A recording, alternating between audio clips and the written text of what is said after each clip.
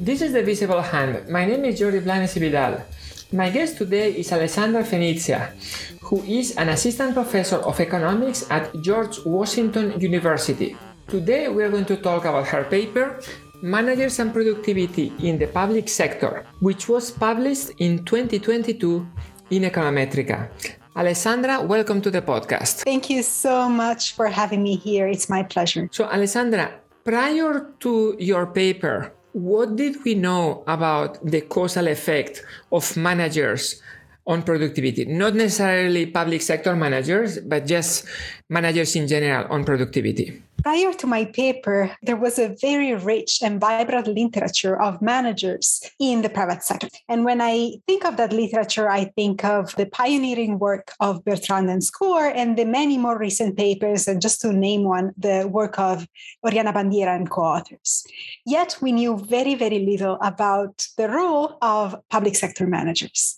And this distinction is actually quite important because unlike their private sector counterpart, public sector managers have much fewer tools at their disposal. So when you think of public sector employees, their pay raises and their promotions are often scheduled as a function of seniority as opposed to individual performance.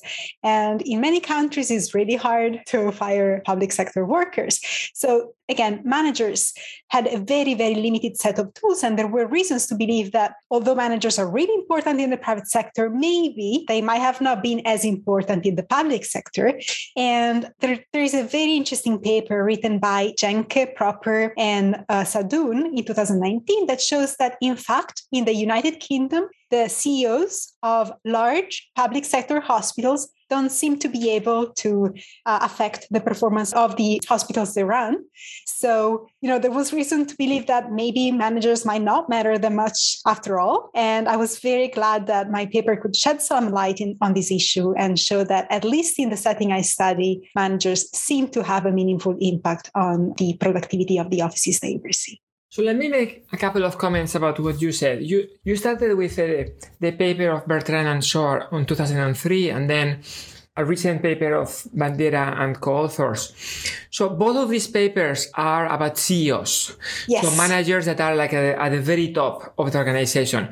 Now, obviously, CEOs are going to have a lot of discretion about how to run the company. They are essentially the ultimate decision makers as delegated by the board. So therefore, maybe like a slightly more relevant paper to yours, given that you are looking at managers, but they are more like middle managers, will be Lassier, Shaw, and Stanton. This is a paper that you referenced that is also looking at supervisors, but in a call center. Yeah. But this is a situation in which they may also have more limited range of tools, to affect their workers than CEOs have. The other thing that came to mind is that I think that you are definitely correct that obviously managers in the public sector have less tools than their private sector counterparts. The Italian public sector, I'm sure, like the Spanish one, they're notorious for being impossible to fire anybody and all. The flip side of this is that the organization itself also has a more limited set of tools. For instance, imagine in a setting such as the one that you studied that it is possible to somewhat measure objectively the performance of the productivity of workers. In a private sector, one could imagine a contract. In fact, economists make their living out of devising these theoretical contracts in which if you produce above a certain level, you keep your job. Otherwise, automatically, mechanically, as according to your contract, we're going to fire you. That implies that in the private sector, the manager doesn't have that many tools. But the organization in the private sector has a lot of tools because he can write a contract. In the public sector, you were saying that the manager doesn't have many tools, but the organization doesn't either, which means that maybe like the soft leadership skills that the manager in the public sector is able to bring could be potentially more important given that vacuum of tools that the organization has. Yeah, I really agree with your comments. There is not a lot of direct evidence on this. There are some papers that bring some interesting indirect evidence. Mine is one of them, but I'd love to see a paper that really shows how the soft skills of managers matter in the public sector. Most likely they matter a lot. And I think that's a fascinating topic for future research. I will also want to say, let's go back to this later on. So the paper that you refer to, Janke, we can go back to this later, but I think that the main difference with respect to your paper will be a measurement of productivity difference. But we can talk about the difference once we understand what the setting in which your study takes place is. What is that setting? How does the organization that you're going to study work? So I study the Italian Social Security Agency. This is a large centralized government agency that administers virtually all the insurance programs and the welfare programs in the country. So what you should have in mind is that an enormous agency that processes a lot of paperwork, like unemployment benefits, maternity leave, unemployment and disability insurance, any sort of subsidy to firms or workers. And the beauty of this context is that the tasks that the workers perform are very standardized. And the Social Security Agency devotes a lot of time and effort into measuring these tasks as accurately as possible. And another couple of features that are really important about the setting, and I think we're going to mention later on in the chat, is that all the offices are subject to the same rules. They produce this homogeneous product, and there are virtually no differences in physical capital across sites. So that helps me to isolate productivity from changes in, let's say, physical capital. What do managers do there? So in this setting, the managers oversee the workers, and the workers process paperwork. The vast majority of their duties involve back office duties. So they are processing claims. They also spend a small amount of their time in the front office, where they basically talk to citizens who come in and have questions on how to, for example, prepare the paperwork for unemployment insurance. So, but these are the workers. But you were saying earlier that in the public sector, managers have a limited set of tools. In this specific setting, what are the tools or the things that managers do that potentially could affect productivity? Yes. So manager potentially could select a different group of workers for their office. So they could hire workers. Potentially they could fire them. We're going to talk about it later. It's not really feasible in this context, but that's a theoretical mechanism. They can also try to elicit more effort from their workers, perhaps by using a mix of stick and carrot. They might inspire them. They might try to motivate them. They might reassign tasks within the office. They might try to train their workers, either formally or informally, and they can try to push against absenteeism, which is an issue in public sector organizations. So there are officers and branches. You were saying that they have more or less or the same amount of capital, but of course the size of these offices and branches is different, right? So obviously the ones with more people are going to produce more. Yes. So in the setting I study, there are about 500 offices. Roughly 100 of them are called main offices. These are much larger in size. They have about 115 employees per office. This contrasts starkly with the other 400 offices. They are much smaller in size. We're talking about offices with 16 employees on average. So you can imagine that in these smaller offices, there is much more interaction between the manager and the workers, and they interact on a daily basis, maybe a little bit more than in the larger main offices. What is the measure of productivity that you're going to study? Is this a measure at the worker level or at the office or branch level? So the innovation of the paper is that I'm able to construct an output-based measure of productivity at the office level. So let me be a tiny bit more specific about that. It's a ratio of output over the number of people that contribute to that output.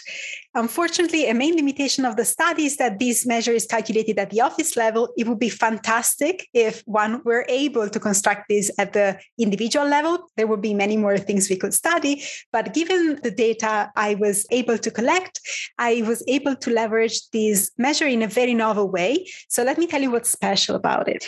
The special thing is the numerator. So how do you measure output in the public sector? That's the big challenge that all the papers in this literature face one way or another. And so the way the agency measures output is actually quite clever. They first of all categorize all the possible claims that could come into an office. And they categorize them in very, very small categories. Each of them is designed such that all the claims belonging to the category are very homogeneous. And there are more than 1,000 categories.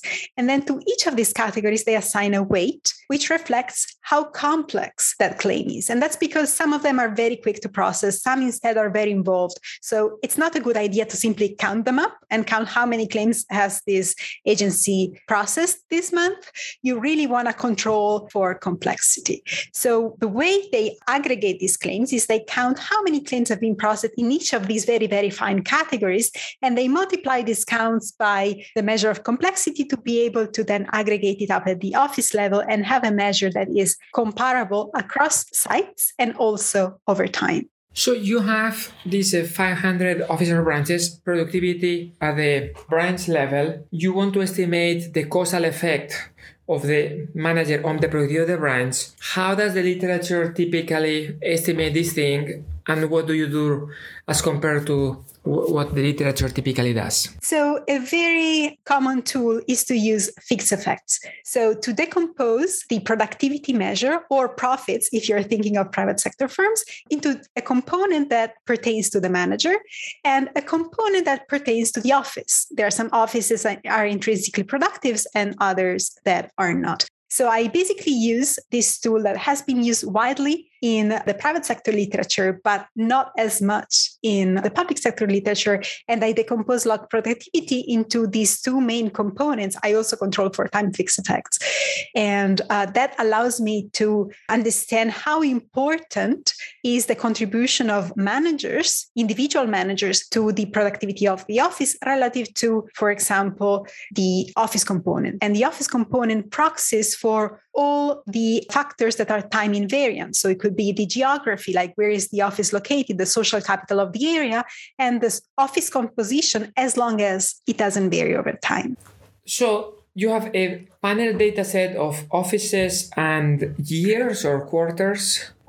Quarters. And then you are going to put their office fixed effects, like the I fixed effects, the individual office fixed effects, time quarter fixed effects. And in addition to this, you are going to put manager fixed effects, which is the main object of the study. Of course, putting manager fixed effects on top of the office fixed effects requires that you observe the same manager in more than one office and the same office having more than two managers. Does this happen often? So it happens in 80% of the offices. So in my sample, there are 20% of offices that do not experience a change in leadership over the period I observe. So those offices don't really contribute to the estimation of the manager fixed effects, as you were suggesting, but the remaining 80% of offices do.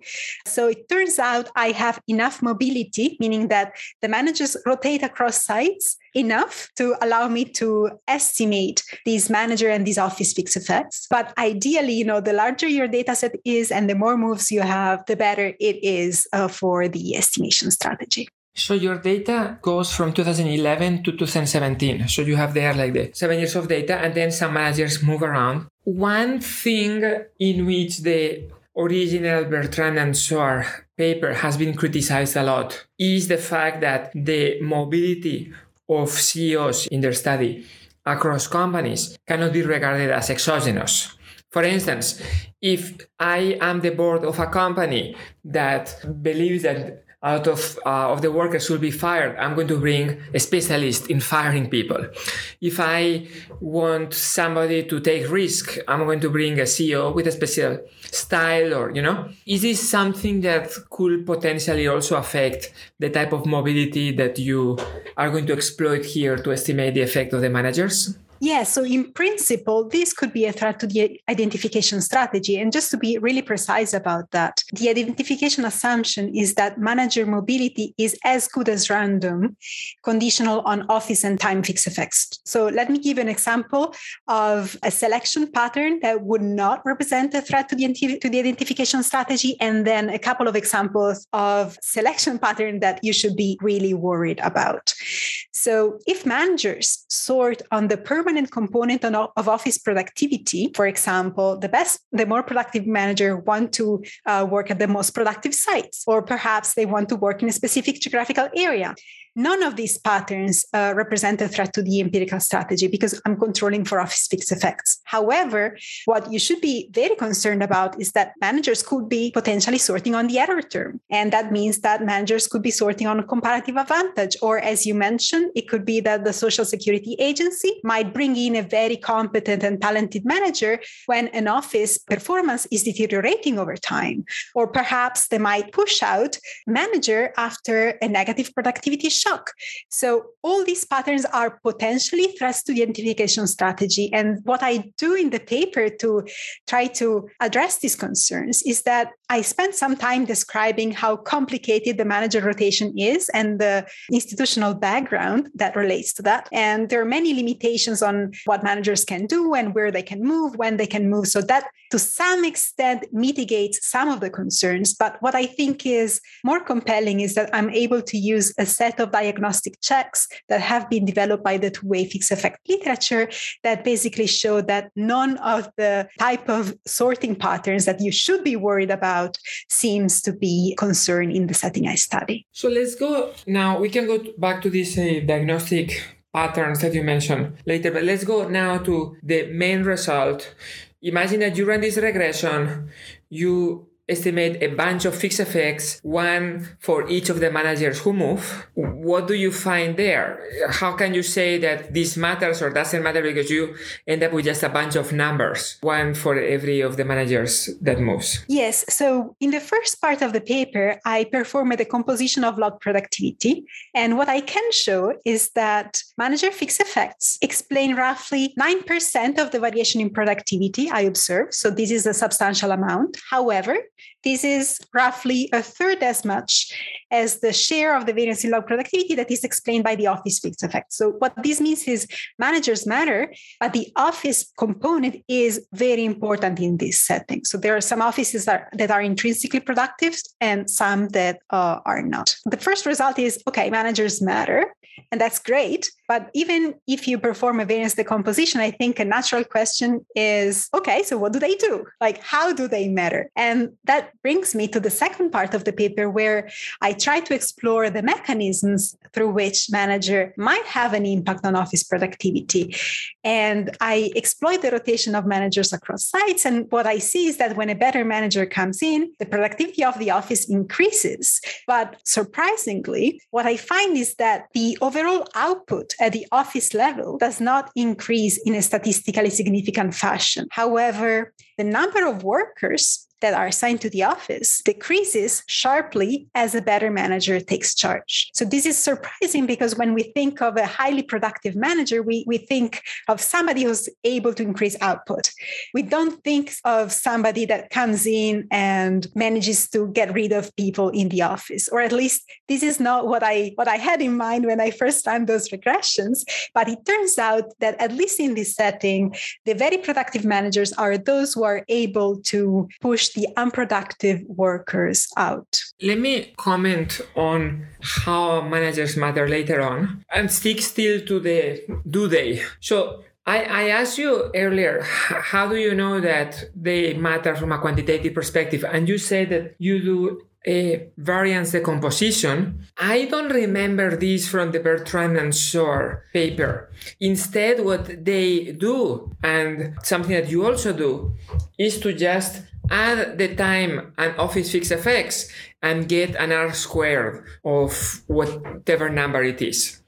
And then on top of this, you add the manager fixed effects and you see that the R squared, the adjusted R squared, increases by 7%. That is something that I can explain to my undergraduate students and they really understand, why is looking at it in this way not sufficient? Why do you need to do the variance decomposition on top of just seeing that they explain a lot of the variation in productivity? So, I do like the exercise that you just described. It's kind of standard in the literature. Many papers have done it, so I do it too.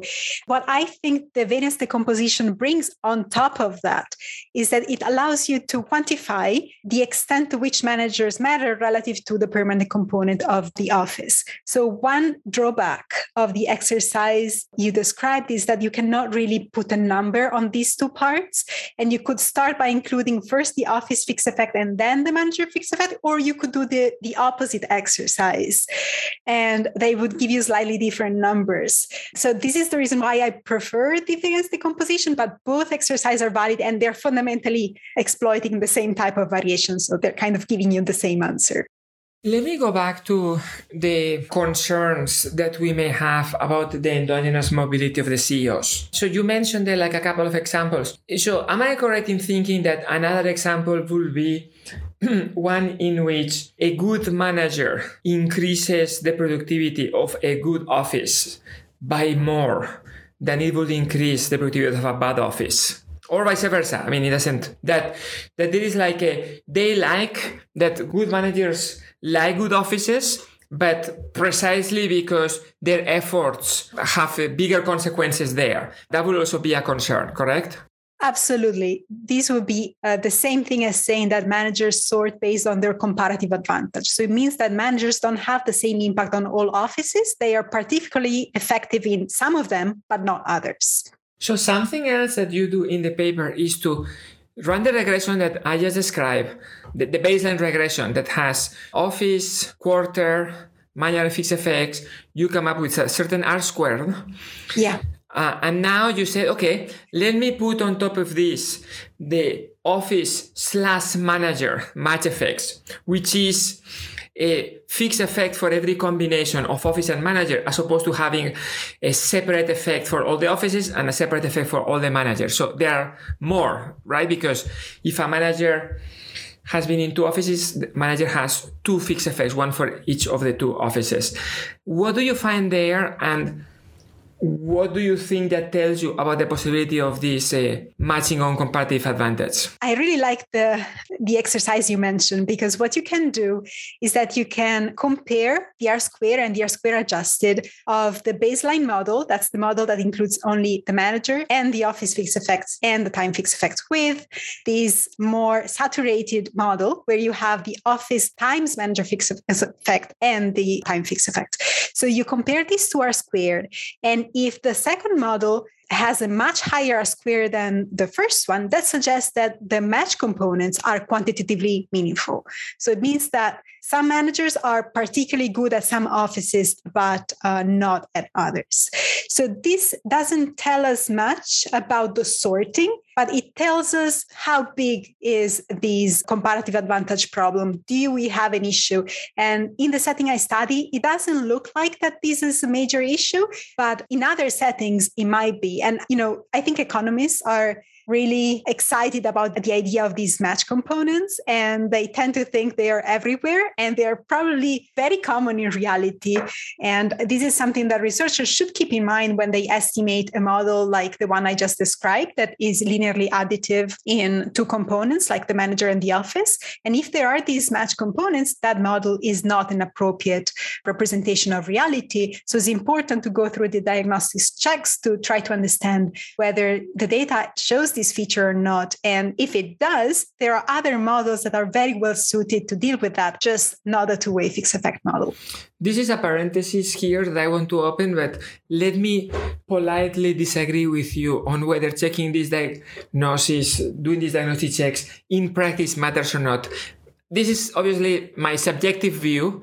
Half of the time, actually I would say even 90% of the time, you are doing all these robustness checks and diagnostic checks and everything because some economist 15 years ago had some crazy idea in some theory paper about some convoluted mechanism that could be going on. And that means that every empirical researcher from that point onwards has to look at this. But in practice, at least my experience is that all these things are very unlikely to matter, but maybe we have had different experiences. Okay, good. So I want to now go back to the other issue that you mentioned, that is a potential issue with your estimation, which you said is some type of like endogenous mobility that comes from the fact that maybe when an office is suddenly doing badly, we change the manager. Or maybe an office is trending downwards, we change the manager, or upwards, it doesn't matter. There, I guess that, in my generation, or even previous to my generation, used to be called the ascent filter dip, right? Which was like prior to something happening, there was like a change in the dependent variable. Yeah. That was predicting the independent variable rather than the other way around. The standard way to check whether this type of endogeneity is present in your dataset is to do a leads and lags analysis or an event study. What you do there, and what do you find? Yeah, so I follow the standard that you just described, and I do an event study in a couple of different ways. And both of these event studies show that there is no evidence of an ascent filter dip. So it doesn't look like the office is doing poorly right before the change in leadership, especially when a very good manager is brought in. I also go through a slightly different exercise in the paper where I look at the productivity growth in the quarters leading up to the change in leadership. And I regress the future manager fixed effect on the growth in the office productivity in the quarters prior to the change in leadership. So the idea behind this exercise is that future leaders cannot have an impact on the outcomes of the office before they take charge. So any correlation between these two variables will be indicative of the fact that managers sort in ways that are very problematic for my identification strategy. And it doesn't look like that this type of sorting is happening in the context I study. So I have two questions with respect to this. The first one is, how are these two analyses different? Because you are still regressing the fixed effect of the manager on the productivity or the change of productivity. In one of them, you are putting one of the variables on the left-hand side and the other one in the right-hand side. And in the other analysis, the other way around, but still you are correlating them to each other. My second question has to do with, where does the manager fixed effect come from? And this is for the following. If you have a regression, a model in which the independent variable is some variable that is there already in your data set, you can regress whatever the outcome, productivity, on that variable. You can put leads and lags and so on. It's not a problem. However, in your case, the manager fixed effect is not in your dataset. You calculate it from your dataset. So therefore, you are generating it from the same regression on which later on you are going to run this event study. So clearly, if a manager has a positive fixed effect, this is the result of the fact that whenever he joined, he increased productivity. So you are generating the independent variable in a way that is circular. It is impossible that you find afterwards that that manager fixed effect decreases productivity on the new office on which the manager is moving. Yeah, so you really have two very good points. So let me answer the first one first. So I agree that the two exercises we described are very similar and they use a very similar type of variation. The reason why I like the exercise where I regress the future manager fixed effects on the past characteristics of the office is that it gives you a sense of whether managers sort not only on productivity growth, which would be a challenge, but for example, also on office fixed effect or on geography. And that exercise shows you that there is some evidence of managers sorting on these two dimensions. Now, that is not a threat to my empirical strategy, but it really tells you you should have office fixed effect in your regression. Getting to your second point, this is a crucial part of the paper. So as you mentioned, imagine you could just measure manager effectiveness and the change in manager effectiveness that results after a change in leadership, then you would just run the event study and that would be the end of the exercise. But the world I worked in is slightly more complicated. You fundamentally don't observe manager ability and you have to estimate it in the first step.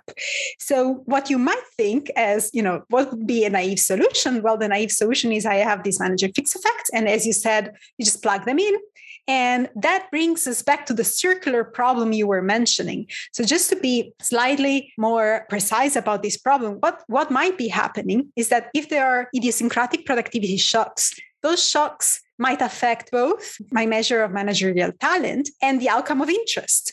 So if I were to run this naive event study, what would happen is that the coefficients I would recover would be biased because they would pick up this mechanical correlation, this circular argument that you were mentioning before.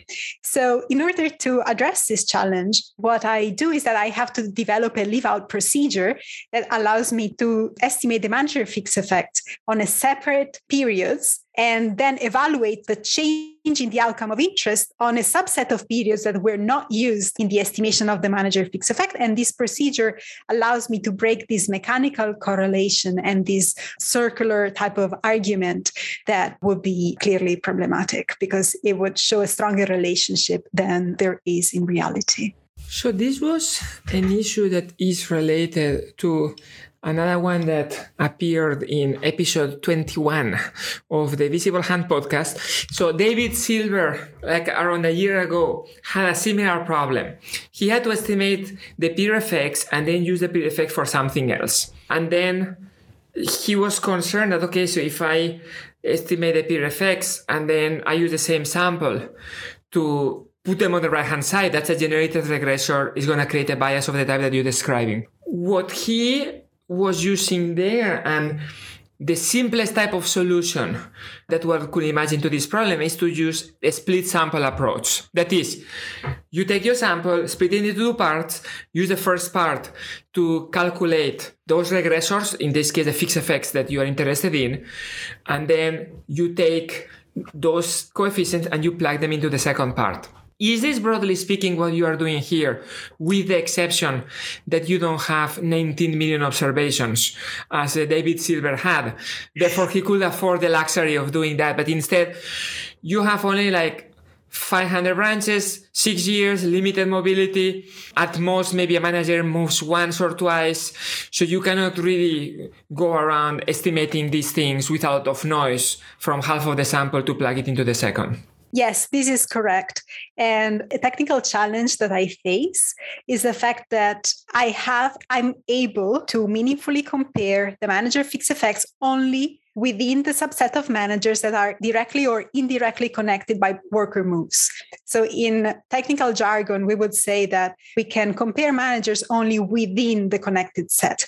So if I were to simply split my sample in half, I would end up breaking many of those connected sets. Now, that is a somewhat technical issue, but I think the idea behind this exercise is exactly the same idea that many other authors, including David Silver, used, which is the split sample approach. I just have to be a little bit more careful because in my setting, I have fewer observations and much fewer offices. So we're going to move into the how in a second, but let me just go back to the issue that I mentioned of your comparison with the paper by Janke, Proper, and Sadoun, which you said studies the effect of the managers of public hospitals. It's actually public trusts, okay, like hospital trusts in the United Kingdom. They don't find an effect. I think that here the main difference may be that your measure of productivity is precise enough such that it's not contaminated by a lot of measurement error. I think that in their case, hospitals do so many different things. It is very difficult to control the type of problem that arises. Maybe a certain area is becoming healthier over time or less healthy. There's a combination of heart attacks and cancer and all. It's going to be very difficult in their setting to pick up something relative to the very homogeneous setting in which productivity is measured in exactly the same way across the board that you have here. I agree with everything you've said. And I would add that another difference is that they study very large hospitals. So they're looking at the top manager in institutions that have that have about 1,000 employees, if I remember correctly. The offices I study are much smaller. So it is also entirely possible that managers in the public sector might have a larger impact on smaller units than when they have to run one of these extremely large hospitals that produce this multifaceted output that is then hard to aggregate, as you were mentioning before. So you have already mentioned it, but can you remind us, you want to study now, how is it that some managers manage to increase productivity? What is it that you can measure, and what is it that you find? So we mentioned earlier that there are a variety of mechanisms through which managers can impact the productivity of the office they oversee. Unfortunately, because I rely on administrative data, I can only observe a subset of those mechanisms. So what I do first is that I decompose the impact of managers on office productivity into the impact on output and the impact on the number of workers that contribute to that output. So when you think of productivity, it's a ratio. And so I decompose the impact on the numerator and the denominator, that ratio.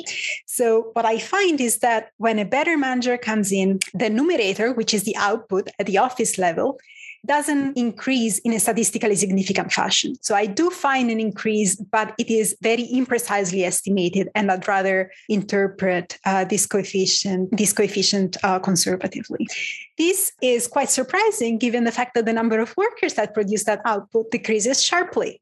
So then, a very natural question is how it is possible that in such a constrained environment where managers cannot really fire workers, they manage to reduce the office size and keep the same productivity level as before. So what I do is that I can dig into the personal records of these workers and try to understand what's going on at the office level. Is it that is it that they are maybe transferring workers from one office to the other? Is it the case that they are firing these workers? And what I find is that in line with the expectations of people that know this setting very well, there is no impact on hiring and firing. That's because managers have very limited ability to do so in this setting. But there is a sharp increase in the number of retirements around the time the new manager comes in, whenever the new manager is more productive than the manager who has left. So what it looks like is that more productive managers are able to push out some senior workers around the time they come in. So in the first few quarters, they kind of clean house. And, that might seem very surprising because managers in the public sector cannot really negotiate an exit package or a golden parachute, and they cannot force these workers to leave. But these results are in line with anecdotal evidence showing that the senior employees typically are assigned more prestigious tasks that come with additional responsibilities, but also additional compensation at the end of every month. And there is anecdotal evidence suggesting that more productive managers reallocate these more prestigious tasks from the senior colleagues to the younger employees when they come in and they try to reshape the office and they try to reassign tasks and improve the office performance. So as a result of this reallocation, it seems plausible that the senior employees who no longer have these prestigious tasks might decide to leave, either because they're slighted or because they lose this additional compensation. Let me make a few comments with respect to what you have just said.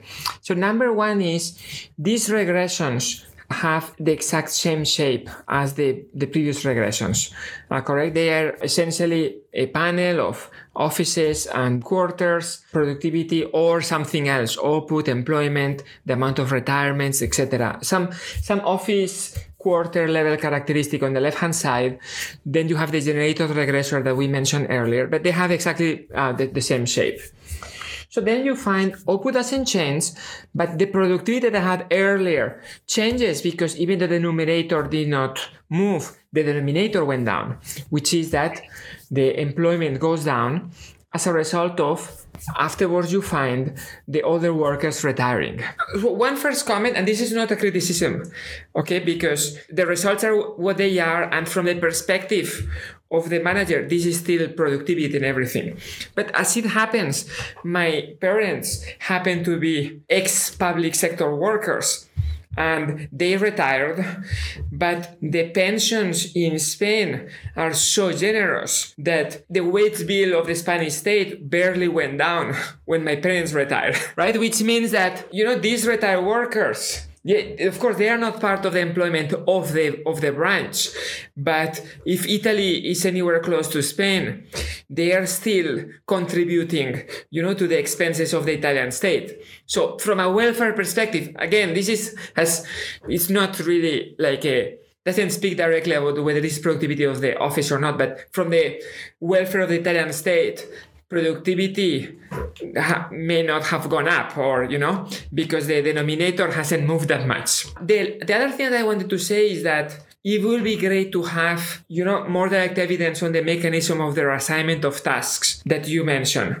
I understand it is a challenge with the type of administrative data that you have, which there is a balance here of measurement, of a granular measurement of what people do in the workplace, as opposed to having big data sets, and there is, it is rare, impossible even, I would say, to find both. But we know from other papers that task allocation is a mechanism through which managers matter.